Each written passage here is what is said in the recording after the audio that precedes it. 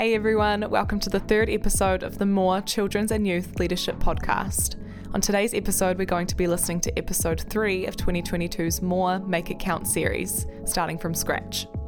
This episode was originally released in September of 2022, so if you want to go and watch the original full video, you can do so by heading to our website, www.moreconference.co.nz. We're going to be hearing from Scotty Reeve. Scotty leads Renew Communities in Wellington, a network of imaginative church plants and ministries.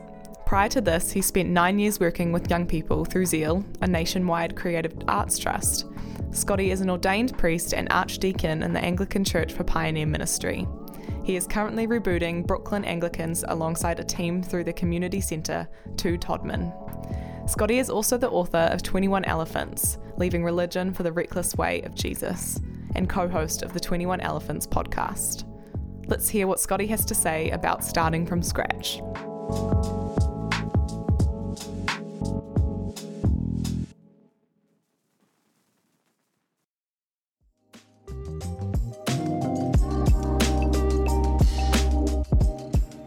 Tēnā koutou katoa, ngā mihi nui kia koutou, ki te atua tēnā koe, ki te ihu karaiti tēnā koe, ki te wairua tapu tēnā koe, ko i o te timatanga me te mutunga ka tuku mihi au, aroha mai, aroha atu, tēnā koutou katoa.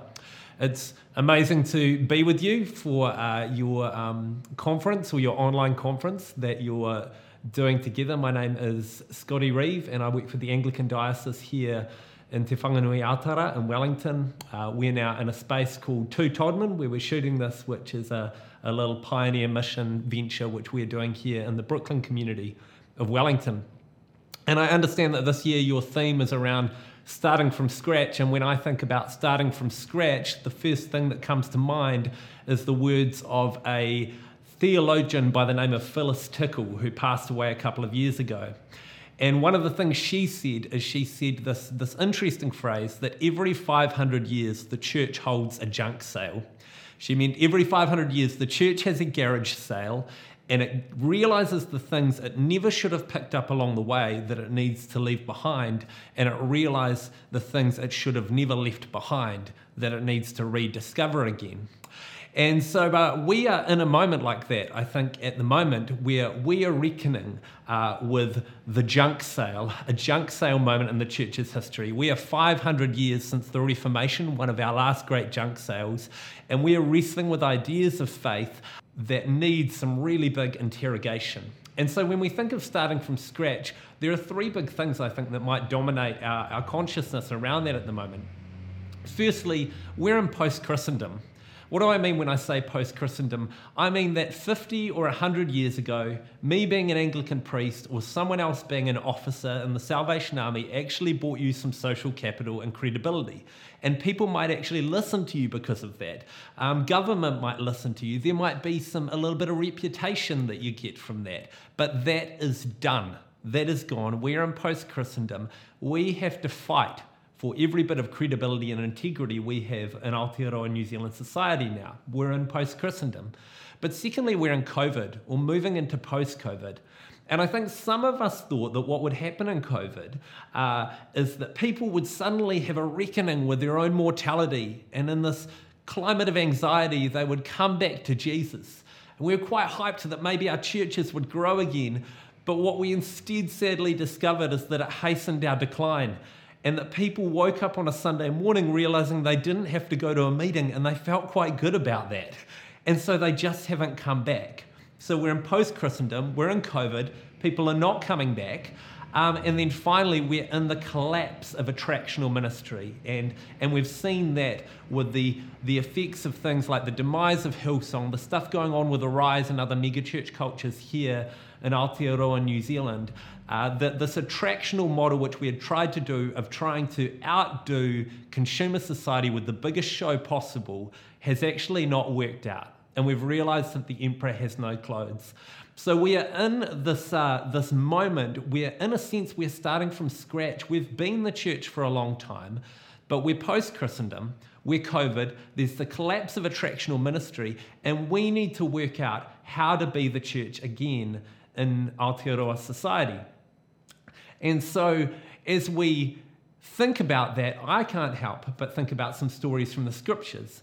I think of a man who knew everything about his religion, knew how to follow God inside out, and he goes to Jesus and he says to him, basically, I know everything. And he says, but how can I have eternal life? And Jesus says to him, if you want to follow me, if you want to go where I am going, then you are going to have to forget everything, and you're effectively going to have a rebirthing process. You're going to have to be born again, and you're going to have to learn from scratch what it is to follow God. I also think of another man who came with an enormous amount of wealth, and he said, I've followed all the commandments. I've done everything. I've followed God well. And Jesus says, yep, one thing remains. Sell everything you have and give it to the poor. Now, I can't speak for your movement, but I know for the movement that I'm a part of in the Anglican Hāhi, that we have an enormous amount of knowledge. We've thought for a long time about how to follow God. And we have an enormous amount of wealth. We have buildings out the wazoo. We have wealth that is needed by the poor, that is trapped in so many institutions at the moment. And I feel like God might be coming to us, and he may be coming to you, saying that the knowledge you have built for a century or two, the wealth you have built for a century or two, will not carry you where Jesus is going in this next season. And we need to begin to think differently. We need to begin to have a junk sale. We need to start from scratch. So I want to share with you quickly 3 stories from my journeys of starting from scratch over the years to help us think about that. And the first is a few years ago when I was 19 or 20, quite a few years ago, I had reached a point of being absolutely sick of church. I wanted to know Jesus, but I was sick of church. I thought, if I have to turn up to another meeting and put my hands in the air, if I have to put another chair in a row, if I have to go to another Bible study, I'm going to scream. But I desperately wanted to know Jesus, and I wanted to recapture something of how I'd felt him talk to me when I was a young person. And so I started volunteering for this little youth organisation called Zeal, and we started doing these gigs every Friday night and every Saturday night at this venue in the central city. And we had this idea that kids would come along to the gigs and we'd get to know them there. But what we kind of found out pretty quickly is they didn't want to come to the gigs. They wanted to come to the park outside the gigs, and they wanted to drink a lot out there. So our ministry moved very quickly from kids coming to our show to instead being out on the park outside, a public space, dealing with these young people who were off their face. And I can remember this one night where there was this young girl by the name of Jane, and she was off her face. She'd fallen down these steps, down to the bottom of these steps, passed out, and a group of us were around her, and we had a bag of white bread, and we had a bottle of water, and we were trying to get white bread and water into her and to sober her up. And eventually she sort of comes to, and she leans back, and then as she comes forward, she looks me in the eye and then hurls vomit just at me, just like projectile, like The Exorcist kind of style. And it was so horrific. It was not what I signed up for. But the weird thing that happened in that moment was that at the same time as that vomit drenched down the front of me, I sensed that same presence of God that I had been desiring for years to rediscover. And I think for me, that was a category-busting moment where I realised, there's that phrase they used to say when Elvis had finished a show. They would say, Elvis has left the building. And I think Jesus has left the building. We had an idea to run great gigs for great kids. Instead, where the kids were, it was something quite different. And in this moment from starting from scratch, we need to hold a little less passionately and a little less closely to our programs, to our structures, and consider that actually people may not come to us anymore. John 1 talks about Jesus as the Word made flesh. It says the Word became flesh and moved into the neighbourhood. And a similar call of God, I think, is on us at the moment, is to leave some of our buildings behind, to leave some of the programs and the structures which are actually quite sacred to us, and to become the Word made flesh in the neighbourhood. So firstly, when we're thinking about starting from scratch, Jesus has left the building. We need to get back to the neighbourhood. Second little yarn I want to tell you, a few years after that, I ended up in church ministry, which was the last thing I wanted to do, but I had a clear sense of call. And I started to lead this young adults church in the central city called Blueprint, and I was just terrible at it. I was just so bad at it. I thought I'd be really good. And about a year and a half in, I can remember being at a conference we were running, and during worship being in the corner of the room, just having a little pity party, crying to myself just about how bad it was going. And then one of the few times in my life I've heard the Holy Spirit speak so clearly. I heard the Spirit say, "You've never done this before.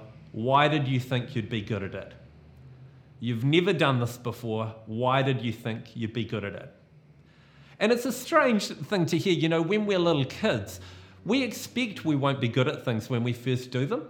But we grow up and become adults and we think we're going to nail everything. But if you've never done it before, you will not be good at it. And we are living in this moment where we're starting from scratch, where we're post-Christendom, we're COVID, we're collapse of attractional ministry. And some of us have learnt skills in ministry or learnt skills throughout our lives, which unfortunately are not the skills we need for the world we now find ourselves in. And I think the Holy Spirit would say to us, why did you think you would be good at this? You've never done it before. In this moment of starting from scratch, we are going to be terrible at this. And the grace of God is big for how terrible we're going to be at some of these things. When I think about that, I think about my experience of heading on to marae many times over the years. As a Pākehā man with a big mouth, I have put my foot in it many times before.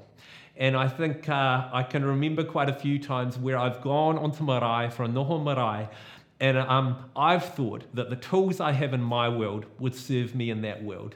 But what often happens is I quickly discover that what I think is my charisma or what I think is my eloquence actually just comes across arrogant and just comes across like quite a dickhead sometimes. And all the eloquence I might have in te reo Pākehā doesn't matter anything in a space which is primarily te reo Māori. And so discovering that these skills I may have built for one space may not be the skills that are needed for a new space, just as the skills of ministry yesterday may not be the skills that we need for today. And I remember on this marae one time in Ohopi, thinking in particular of that story of Nicodemus, the religious teacher who knew so much, and the request that he should be born again. And I drafted a little poem at that time. And I wrote this down. You said I must be born again, so I entered by the narrow red gate, held in the arms and branches of tupuna and trees, and I took off my shoes and re-entered the womb, and in the belly of Io Mātua Kore, I was reformed and reborn. I think this is a moment where we need to become profoundly teachable. Some of the things that served us yesterday will not serve us today, and we need to go low into a posture of humility to hear what the world is saying to us and to hear the cry of people in this world, and to start from scratch. Final story to tell you today. Over the last 15 years, I've lived in various residential communities with groups of young people. And one of those was on Cuba Street, actually, just probably 100 metres from the Salvation Army HQ there on Cuba Street. And we lived in this community together, and one of the things we would do is every night at 6:30 before dinner, we would have a time of prayer together.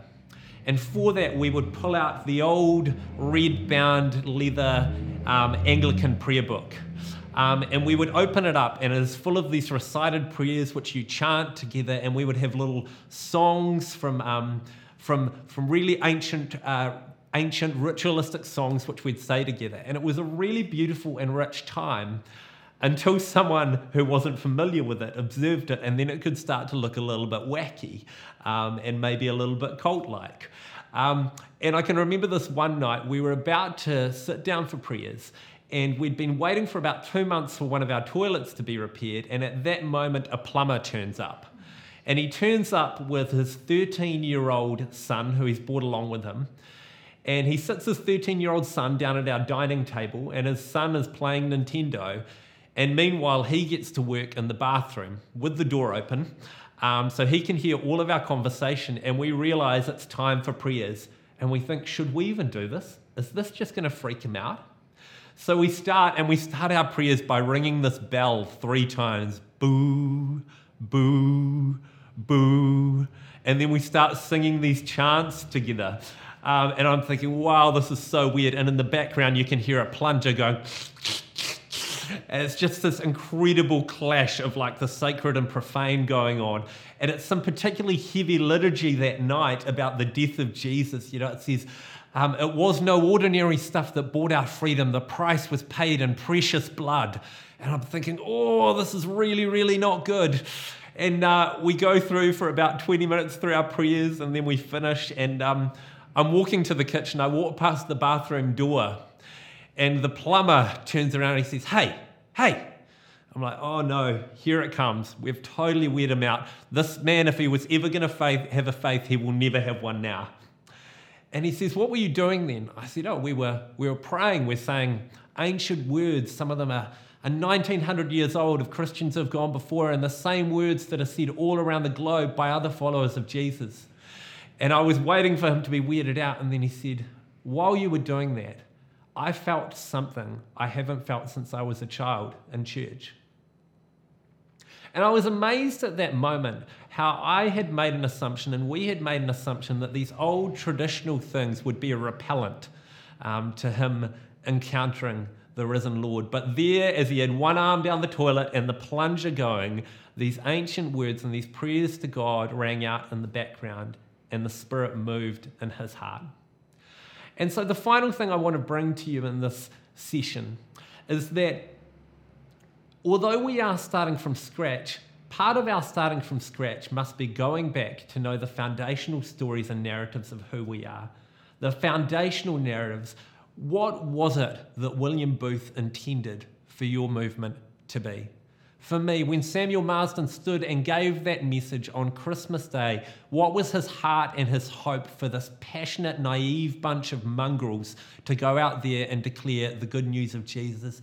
And then beyond there, when Jesus stood in the synagogue in Luke 4:18 and he says, I have come with good news for the poor, release for the captives, recovery of sight for the blind, and liberty for the oppressed. What was that original thing? You know, there's a whakatauki that says, ka mua ka muri. We look back as we travel forward.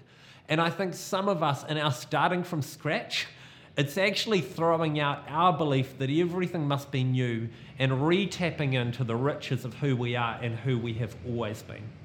So those 3 things today as we think about starting from scratch. Firstly, Jesus has left the building, and we need to be open for where Jesus is actually moving. Secondly, in this moment where everything has been thrown in the air, you will be terrible at this. And we need to be teachable and humble in that moment. And finally, as we start from scratch, we need to look back to those foundational narratives and stories of who we are as Anglicans, who we are as Salvationists, and who we are as Christ's children. And I know many of you will be finding some of these ideas enormously confronting and challenging. There is a huge work of change that we need to do to become the church that Aotearoa needs us to be and that Christ has called us to be. But there is good news that God has renewed his church over and over again throughout history, and he can do it again. The great thing is the days of polite white Christianity are gone. The days of comfortable Christianity are fast diminishing, and that is a good thing for our gospel. And what we need to rise up is just humble mongrels who just believe that the words Jesus said are real and they can make a powerful and lasting difference to people's lives.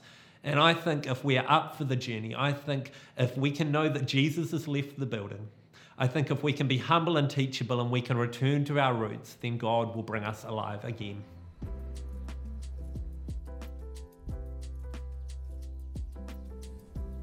Well, that was Reverend Scotty Reeve from Blueprint Church, and wow, that's such a meaty talk, and we're ready to pull some threads out of it. We're ready to go down the rabbit hole. Welcome everyone to More Online. This is the 3rd session of More Conference, and we're excited to have you. Kia ora, bula, talofa, malo, wherever you're from, wherever you're watching, whenever you're watching. We hope that this will be an amazing time for you to grab some tips and some tricks on starting from scratch. And that's the name of our session today. So I want to welcome our panel. Don't they look lovely? And we're going to run down the line. My name is Chris Singh. Up until very recently, I worked for the Creative Ministries Department here in the Salvation Army. And we're going to hear about our panel now. Give us the cliff notes, who you are, name, all that.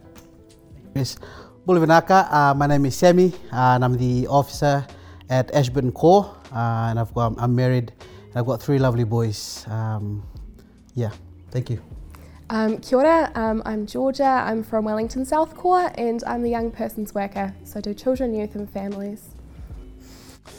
Kia ora, I'm Matt Badger, Territorial Youth Secretary, National Director of Youth Missions Training, and the Director of Blue Mountain Adventure Centre, and a whole lot of other things. Cool. Welcome team. All right, take a breath, relax. This is chill time, chill conversation. But we are gonna kind of get into what Scotty was talking about, and what I want to just hear from you just straight up is just like first impression, like umbrella. What did you get from that talk? What stood out to you? What will you remember from that? Yeah, I think I really enjoyed, one thing that really stuck out to me was his second point, starting from scratch, is getting low and humble enough that we are teachable and able to learn again. And I think that's just something that really stood out for me, was being able to be taught again, even though I'm a leader myself. Yeah. Getting low, being humble, to be able to be taught again. That's good. Yeah. Georgia. I really loved his point about getting out of the building and getting out into the community. Mm-hmm. I think it was just a really important reminder that what we do in the building, our programs and stuff, isn't the be all and end all of what we do in ministry, and just encouraging to go out and build relationships with those outside of who we are expected to or are usually engaging with. Yeah, definitely. Yeah. Cool. Yeah, Matt?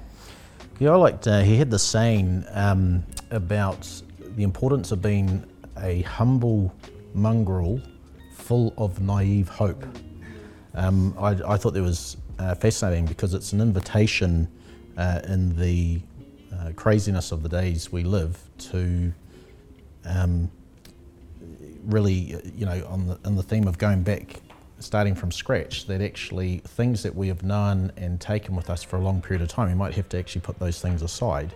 And it's the reminder of the importance of being like lifelong learners. That whole thing of actually sitting at the feet of Jesus and actually going, what's relevant for the next season? Yeah. See, he talked a lot about being an experiential sort of mindset, and that's sort of dying out a little bit. And we're in the process of having a junk sale, and getting rid of some of that stuff. And it's been in the news. You've seen mega churches being raked over the coals. Do you think we're in the middle of a kind of a reset? Like, is culture changing? Is church changing? What does it look like? What does it feel like? And does it mean we're having to start from scratch? Have we been forced to do that? I think it's a good reminder to go back to basics. Yeah. Of what it means to be church, and for me I think that means going back really to relationships. Yeah. The importance of we have programs, but outside of programs, the importance of one-on-one relationships with our children, with our young people and with our families, bringing Jesus into that. And I think when we are strong in our own faith, those relationships are when that's really shown and expressed to them. Yeah, relational ministry, like core to you're nodding away, Sammy, what do you think? Yeah, and I think it can, I go back to think of the last session, the Ronji with Ronji, it's just keeping the main thing, the main thing. Yeah. Totally, and it was a great session. I want to encourage you to check it out if you haven't already. Head over to moreconference.co.nz. Ronji gave a real great talk about keeping the main thing, keeping Jesus at the centre of everything that we do. And then if you want to go back a bit further, we have episode 1 where we launched with a panel as well. Really great, check it out. Cool. So the relational thing really reminded me of Scotty's story about being chucked on in the park or something. Do you guys have any stories like that where you've just remembered this is the weirdest place I've ever met Jesus? Is there somewhere where in your ministry, in your time, have you encountered anything like that before? Yeah, look, for me, I can think of a whole number of times like that.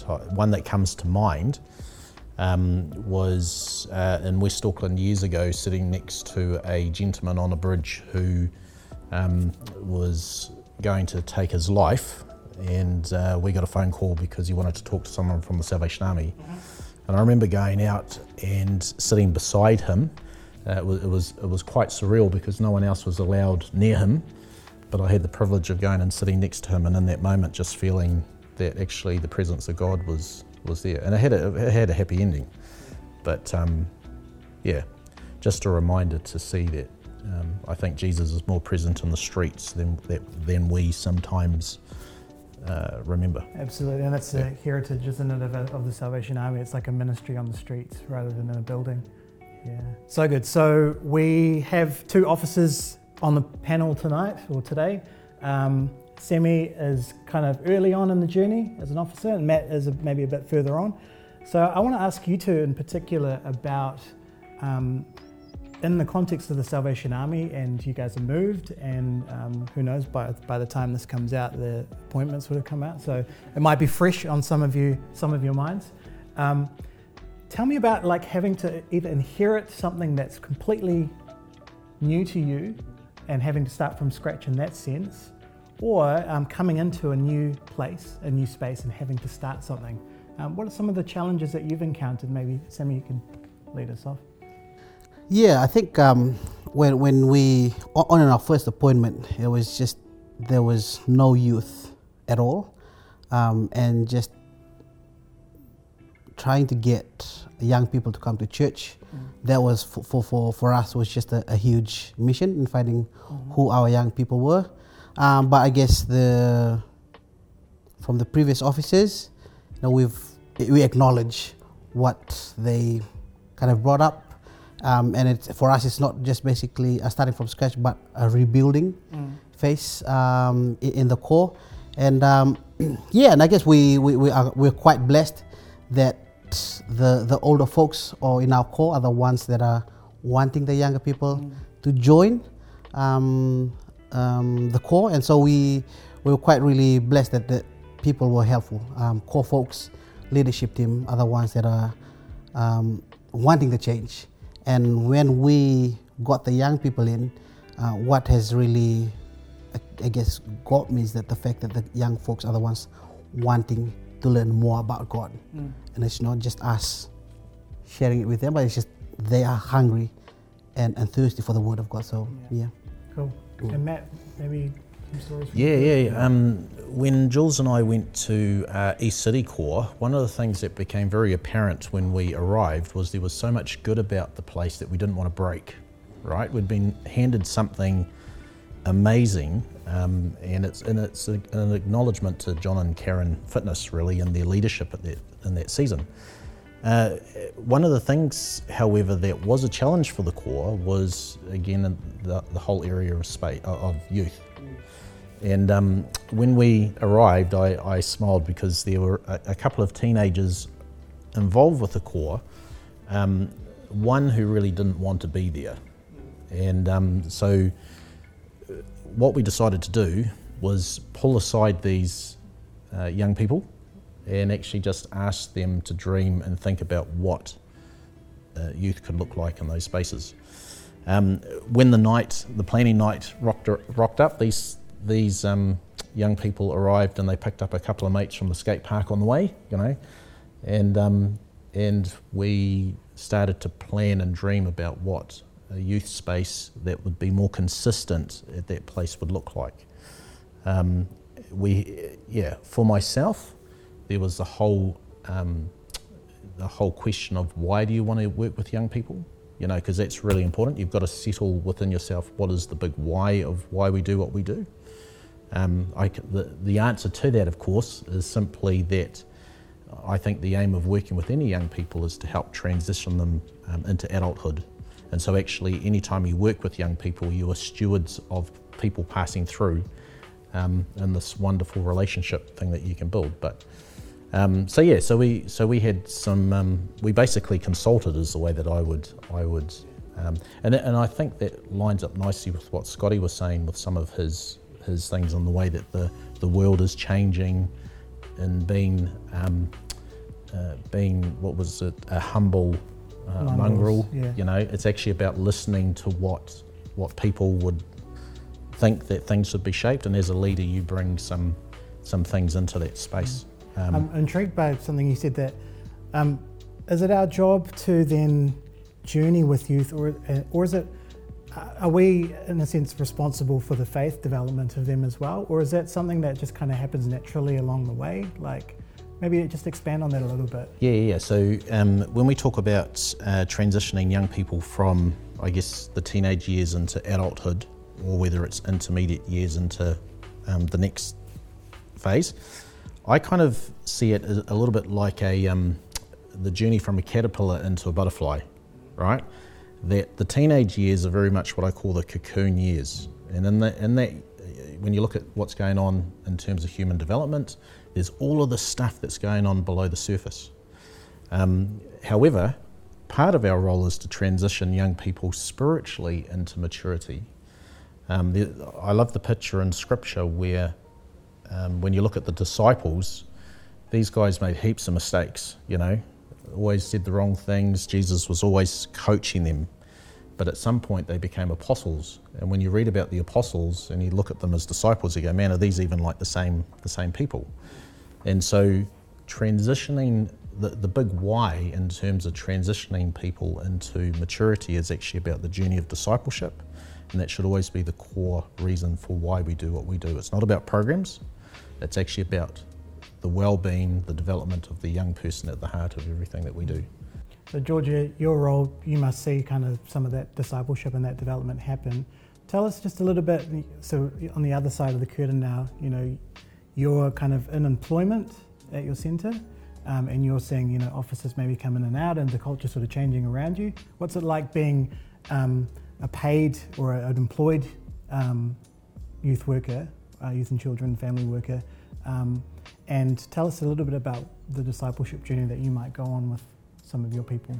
Yeah, I don't think it's so different from what you guys are almost doing in many ways. You know, it's the same ministry, same thing, maybe different age. Mm-hmm. But I really liked what Matt said about engaging with the young people that he had there, acknowledging what had gone before, but also actually that you took your time and got to know the young people before you thought about programs and what that was actually going to look like. I think the Salvation Army is quite a unique organisation because we have those transitions all the time. Mm-hmm. And I think it can be quite easy to move into a situation and go, okay, right, this is what I'm passionate about, so we're going to start a youth group, and actually not take the time to sit in it for a while and talk to who's around you. I've been at South for I think 9 months now, and I finally now feel like I know where the foundations are and have the relationships with people to now go, okay, so this is how it's been, you know, acknowledge all of the great work that's gone before me and continues to happen. So okay, there's the relationships I have, so what do we need to do to support these people? And also acknowledging that it's not all about me, and it's not about me to support our young people, but to encourage and facilitate other people in the core and other relationships that we're building to also support young people, so it's not on us as well. I think, so yeah, youth, yeah, I just really agree with what you said. That was really cool. Yeah. I want to ask you a question in the comments and to the panel as well. It's a simple one, but why do you think we need young people? Why do you think we need young people and children in our churches? And maybe you want to write down what you think the answer to that is in the comments. But panel, like, big question, but like going back to the why. Like, why do we need young people and children in our churches? Who wants the hot potato? I mean, who else am I going to talk about Harry Styles with? I guess often we talk about needing the next generation for leaders, for people making up the future church. But right here, right now, we need children and young people within our church because they help to show a more, I guess, accurate picture of not only who the church is supposed to be, but a greater picture of God. Us adults shouldn't be the only ones teaching, sharing, or doing discipleship, you know, and then it goes back to what Reverend Stevie said about being humble and being able to get there low to be able to be teachable. And we learn so much from children and young people, and we should be actively looking for opportunities where we can learn from them. They should have a role in the church right now, not just sitting on the sidelines waiting for their turn as such. That's good. And like, it's the idea of being lifelong learners, and we can't just ignore what they have to teach us as well. And can I just say that I'm not a huge fan of next generation. I don't like that terminology. I think that young people are like the emerging generation. They're here now, and we can't just afford to like let their turn be after us. I mean, you can disagree with me if you like, please do, make a good conversation. But like, I genuinely believe that I think we need to make space for people, for young people especially, and children. But like, some of the main like problems and issues with our world are the ones that they're going to inherit, And if we're not making room for them now, when are they going to have a chance to speak? That's right. Tell me how you feel about that. Yeah, look, I completely agree with what you're saying. I think taking the core principles of what you've talked about, adding into the fact that we have this thing called the Great Commission, which is something that the church has been called to do. We've been called to go into the nations to make disciples. There's so much about what happens in the life of a young person that could be classed really as cross-cultural ministry. And so when you have young people in your church, I think it's really important because you can empower them to reach their generation. So they're not waiting to grow up to suddenly become, this amazing disciple-making machine. It's actually about helping them to see that being a follower of Christ is an all-of-life thing. And so having young people in your church is important because it gives you a gateway into those generations in which otherwise you might struggle with. That's the way that I look at it. It's actually about empowering them to lead appropriately at their age and stage, which is good for the church because it brings all this energy into the church that you might not otherwise get. I just want to comment on that statement that it's not the next, it's the emerging. I just think we miss out on so much when we don't have them. The reason I think I'm still in church and the person I am today is because I had older people who really took me under their wing and encouraged me and mentored me. A lot of the oldies, if I can call them that, they had me over for lunch and for dinner and mentored and supported me in my faith and also to become a leader and taught me what that is.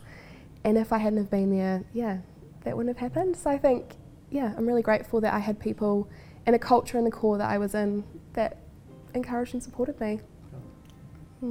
We're talking about starting from scratch, and there'll be times where, we've sort of talked high level, like, why do we want young people? But really practically, there'll be people watching and there'll be people in the comments who will have to do a program or plan something, and they might not have the time, they might not have the resources, they might not have the finance, they might not even have the support of the people around them.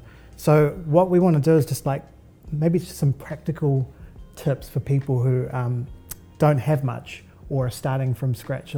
Is there something they can offer to those people around how to do their ministry? Yeah, look, I think we talk about the fact that relationship is important, that programs are all about building relationships. However, we are part of this movement where the reality is it's where relationship meets institution, right? And so what that means is that whatever you do, whether it's a new initiative or something that you inherit, there's a whole ton of relationships that are important in that process in terms of, it could be local leadership teams or it could be key people in your core or centre. And so something practical, I think, is to always have that at the forefront of your thinking and seek to build those relationships. Because what I have found in the past is that sometimes people that you think will be your greatest naysayers sometimes turn out to be your greatest supporters. How do you turn them into those? Sometimes it's through patience, it's through prayer. It's actually also by seeking to understand where they're coming from. I'll give you an example. At East City Core, many years ago, when we started having a whole ton of teenagers coming to church, I was aware that the energy that had arrived could potentially upset some of our oldies. So what I did was I had a bit of a summit of the older generation, and I pitched them this vision or this idea, and I said, imagine that when teenagers came to church, what would it be like if they had 5 senior people, each person, come and welcome them to church, rather than you wait for them to come into your space? And what amazed me was there were a number of elderly people who really caught hold of that vision, and every Sunday they would actually, walkers or walking sticks, and they'd go, welcome, nice to see you, young man, and so I taught them how to enter a teenager's world and then leave to get rid of that awkwardness, and as they persisted in doing this, it was really interesting to see that the respect for the elders in that church really went up by teenagers. In fact, when one of them passed away, there were about 40 odd teenagers that came to his funeral, right? That just were kids that were coming to church. But I think part of it is your role as a leader sometimes is to help people bridge those gaps and see a purpose.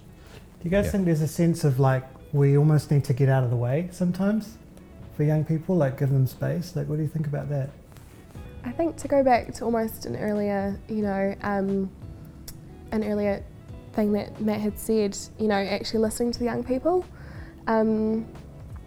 In the kids' churches and the youth groups, I think it's really realistic to say that it's not going to go perfectly 100% of the time, and it's going to take a long time to figure out what does work. I think even again at South, it's taken a long time to figure out how junior youth group's going to work and what times are going to work for people, and it can be disheartening when you're starting up, especially when you're a new person coming in without those relationships.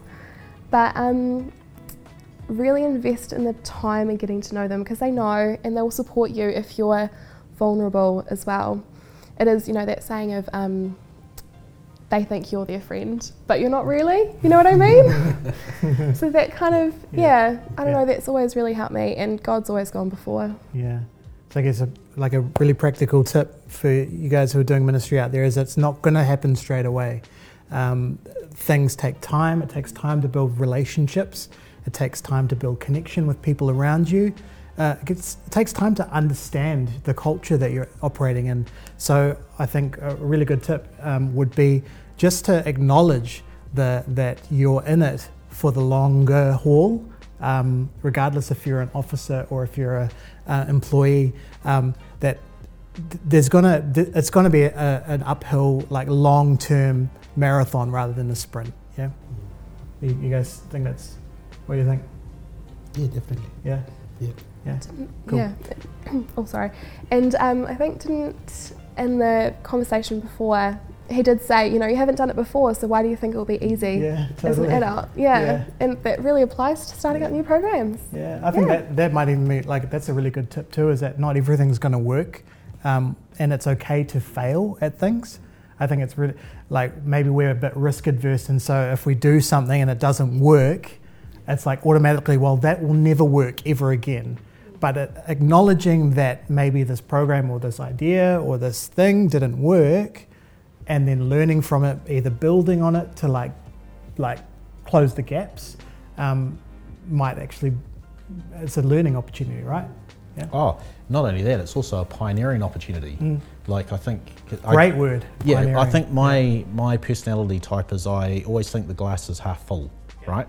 And so when I look at who we are as a movement, the opportunities that we have, phenomenal. When you start something new, however, I think you can go through a period of feeling a little bit of isolated and thinking, am I on the right track, the whole thing. But if God has birthed the vision in you, what I have seen over the years in the Salvation Army world is that resources slowly follow. If you hold the course, we were founded as the volunteer army. One of the things that Scotty talked about was that whole thing of remembering stories, and so I always like to think that there's room for everyone with the way that they are wired, the way that, the things that they treasure. Those things are in a person for a reason. And I think when we translate that into an army setting, often one of the things that we say, there's nothing going on in this core, in this centre, what's going on? We'll say, well, actually, you're here for a reason. Maybe you are the answer. Yeah, absolutely. Yeah. It's such a good opportunity as well, I think, starting from scratch, is that it gives you a chance to establish new culture and establish a heading. And I love that word pioneer, like pioneer again, because there would have been programs that came before you or relationships that came before you that maybe have died out. And like you can be that catalyst who comes in. And it's from in you, yeah? Like if you've driven and you've got the vision and God's placed it on your heart to start something or to start from scratch, like do it, and fail. Yeah. It's okay, right, to fail. I think it's a really valuable, positive learning experience, yeah. I think another practical tip. If you're a co out there who've just started and you're worried about, there's no finances for youth group. We've got like Matt said, we've got resources. Yeah. And for example, we started our youth group in Ashburton, and we've got people coming and saying, well, where would you get the money from? Look, God is in control. Yeah. And it's just using our resources. We use the family store. Yeah. Bailed up clothes, we did a jumble sale, and the connection from there not only ripples, like we talk about the ripple effect, that doesn't go to the youth, but to the community as a whole. And it's just those young people, we've placed the young people out controlling the jumble sale, and the connections they've made with the community has drawn in more youth into the course. So just we've got resources. Yeah, get scrappy, eh? Like have that startup mindset. Like if you're pioneering something, you're you're in uncharted waters, right? Like the Salvation Army, fortunately, has a huge kind of support network as well, and there's so many resources available to you within the Salvation Army. And as well, you can ask for help.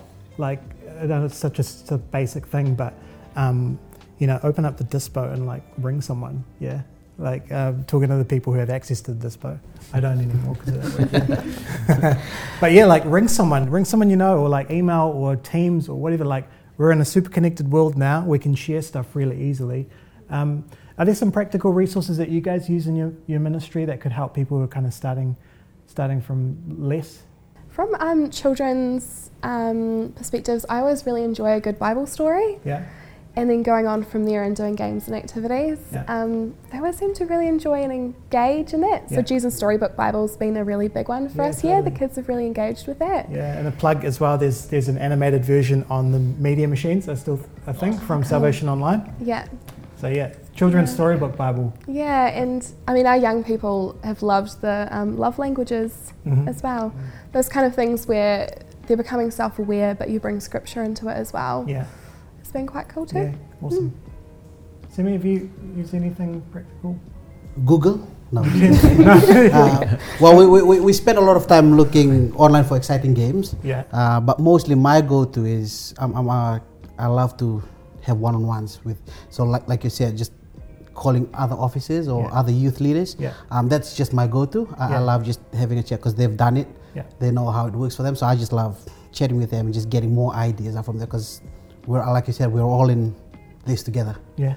So my go-to is just going to other offices or even Matt or even other youth leaders, just getting some of the advice. Yeah. Yeah, that's good. I have made it quite a big point moving to Wellington where I do have access to other young people who are doing the same roles. To actually go and grab coffee with them, which is a good excuse to use work time. So I highly recommend. Go grab a coffee, have a chat about what you're doing in your core. Yeah. It's a good support network as well. Yeah. And of course you've got, DYs, TYs, all that stuff as well. And I feel really supported, but you do have to sometimes step out and actually go looking for the supports as well. Yeah, but totally. They are there. Yeah, and as in addition to that, some people are pruners and some people are weed whackers. Pick the right one for the stage that your idea's in. So if you've got just a really fragile seedling of an idea, don't take it to a weed whacker straight away. They're just going to like chop it, you know. Take it to a pruner. Take it to someone who can nurture that idea and draw out some of the maybe things you need to consider. And then when the idea is a bit more robust, it's got a few more leaves on it, then take it to someone who's going to actually like give you the hard feedback. Yeah. So practical tip: network. Yes, people are our greatest resource. Yes, they are. A great resource that I love tapping into, and it's been around for a while now, is are the books by Tim Hawkins. So Disciples Who Will Last, Fruit That Will Last, Leaders Who Will Last. I just think that if you're in any kind of leadership within the Salvation Army, whether it's in creche or senior leadership, I think you should be familiar with that material because it helps you, as Ronji says, keep the main thing the main thing. And you can build any kind of program around those core competencies that are in that space. And I use Disciples Who Will Last with a starting point for a number of people that I'm mentoring at the moment. That's good. There we go. Cool. We talked really, really briefly, and we want to just skate past the COVID-19 thing because I think everyone's just sick of it by now. It's really stretched and tested our ministry and our capacity as well. But I think the good thing about COVID and moving through it is it's kind of given us grit and determination and stamina as well.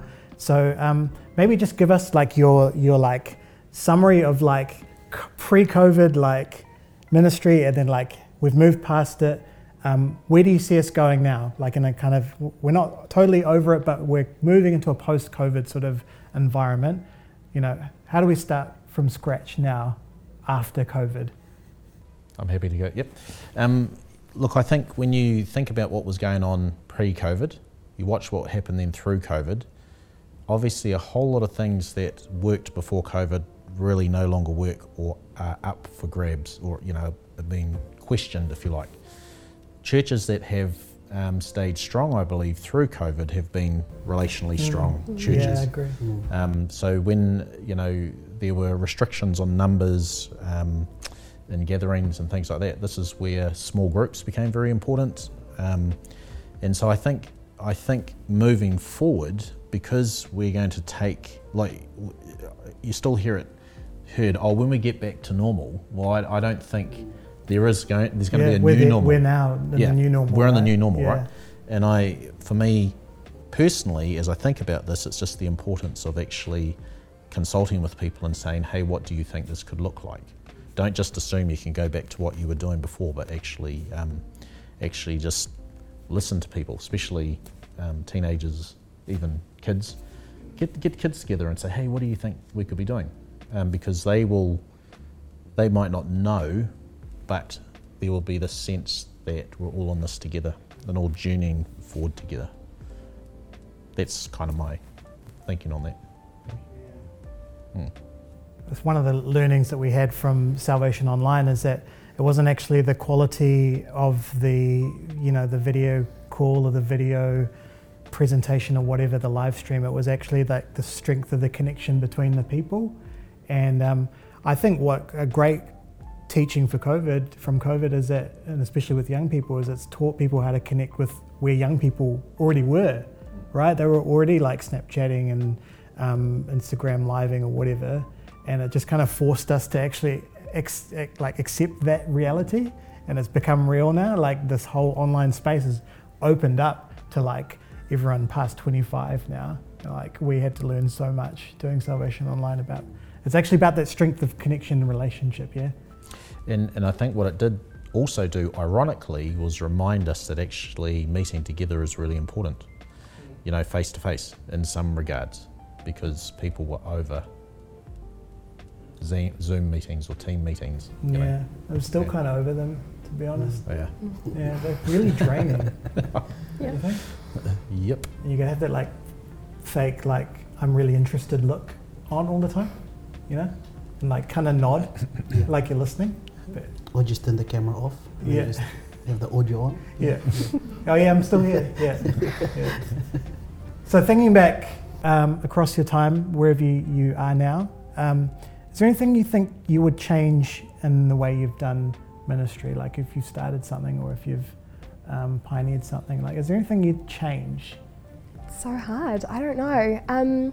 I was previously in another role in Whakatane where I was doing the same thing, and I think, you know, moving to South, I had learned a lot from the previous one, and so I think the main thing I've done differently, and the thing that I would encourage people in new roles or starting new things, is to like really prioritise relationship building and networking, not only within your core but also within your community as well. I found it really helpful when I have young people who are struggling with things that I can't deal with, that I can refer them on to counsellors that I know and trust, and to social workers and stuff as well in the building. Those relationships and being able to build bridges and kind of like a spider web where, you know, the young person is connected not just to me but to people in the core and counsellors and social workers, so that I'm just there to provide what I'm there to provide, but they're well taken care of. That's something that I've really prioritised and something that I would change if I went back, I think. Yeah. Sammy, you got anything? Yeah, I think one thing that I would change for everyone that knows me, I'm the type of person that just jump straight in, go with the flow kind of person. But then that's good in some ways, but sometimes it's a challenge. Then you don't have the rest of the year planned out in terms of setting up programs. So for me, it would be just, you know, maybe before getting things started, have a plan and just maybe work towards that plan rather than just jumping straight in. Yeah. Maybe in the comments you want to write down what you might do in hindsight. Maybe you've pioneered or started a ministry. Share that with people because they can learn from that. Yeah, and hindsight is a really beneficial thing, and it works really well so that we can improve on the ministries that we've started or pioneered. Cool. So we're going to wrap it up. So we want to end on a high. So I want you guys to like tell us what's one thing that you really celebrate in your ministry and something that you've seen God take and like grow and make fruitful. Is there something that you want to celebrate? I have many, but I guess one of them would be the excitement when we have youth group, is that the young folks are wanting to learn more about God. And that to me just excites me, that the kids are excited about coming to youth group and learning more about God. And know one of the celebrations that we had this year was the fact we were able to take 6 youths from Ashburton to Winter Peak. And out of that 6, 4 of them were the first time leaving the South Island. Wow. And and just having them go to BMAC and trying things that they wouldn't be able to do and just facing their fears. That's just my celebration of just providing opportunities for these young folks. Good. Yeah, that's good. Georgia? Again, I just have so many. But I think, you know, I'm just so proud of when you're working with a young person, and they're quite difficult in the beginning, but as they grow and then they develop into a leader, and I just love standing back and watching them actually teach the younger generation. I'm just, so proud and excited about that. Yeah. Awesome. Matt, anything you're proud of? Yeah, well, look, I've been on the road for a while now. What I have loved seeing is that when you have a strengths-based approach to what you do, it means that you're actually helping young people figure out what they're good at, right? And the beauty of that is that some of them go on and become very, very good at all sorts of things. And so what I've loved seeing is that young people who have come through our children and youth space who have gone on to be like officers on one hand, or rock stars on the other hand, or counsellors or teachers on, you know, you're getting old when someone who came through youth is now like an assistant principal of a school, right?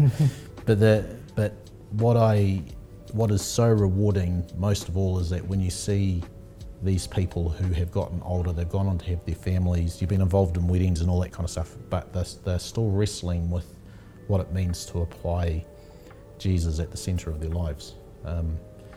And that to me is the most important thing. That's what I love. Yeah, most. Absolutely. And those are the kind of stories that sustain us, eh? They're the ones that keep you going when it seems really, really, really difficult. You latch onto those memories of, hey, that one time I changed someone's life through what I do. It's like humbling, I reckon, but like so good. It's fuel in the tank, yeah? Cool. All right. We want to say thank you to our panel. Maybe show them some love in the comments. Let them know what you think. All good. We're so stoked that you guys were able to join us and share your time and your wisdom and your perspective. We want to thank Reverend Scotty for his amazing word. And remember to be, what was it, mongrel? Humble mongrel. Humble mongrel. Stay humble. Yeah. The theme, I guess, that we've pulled out tonight is that it's all about being relational, and that when you start from scratch, you might not have the resources, but they will come as you build your networks with people, as you build connections, as you get to know the people around you. There's tons of support available, and again, we're going to make sure that's available to you through the More Conference website, any of the links or resources that the Salvation Army produces for youth and children's workers. So thank you for your time. Thanks for joining us wherever and whenever you are watching. This has been More Conference Session 3, starting from scratch. God bless you all.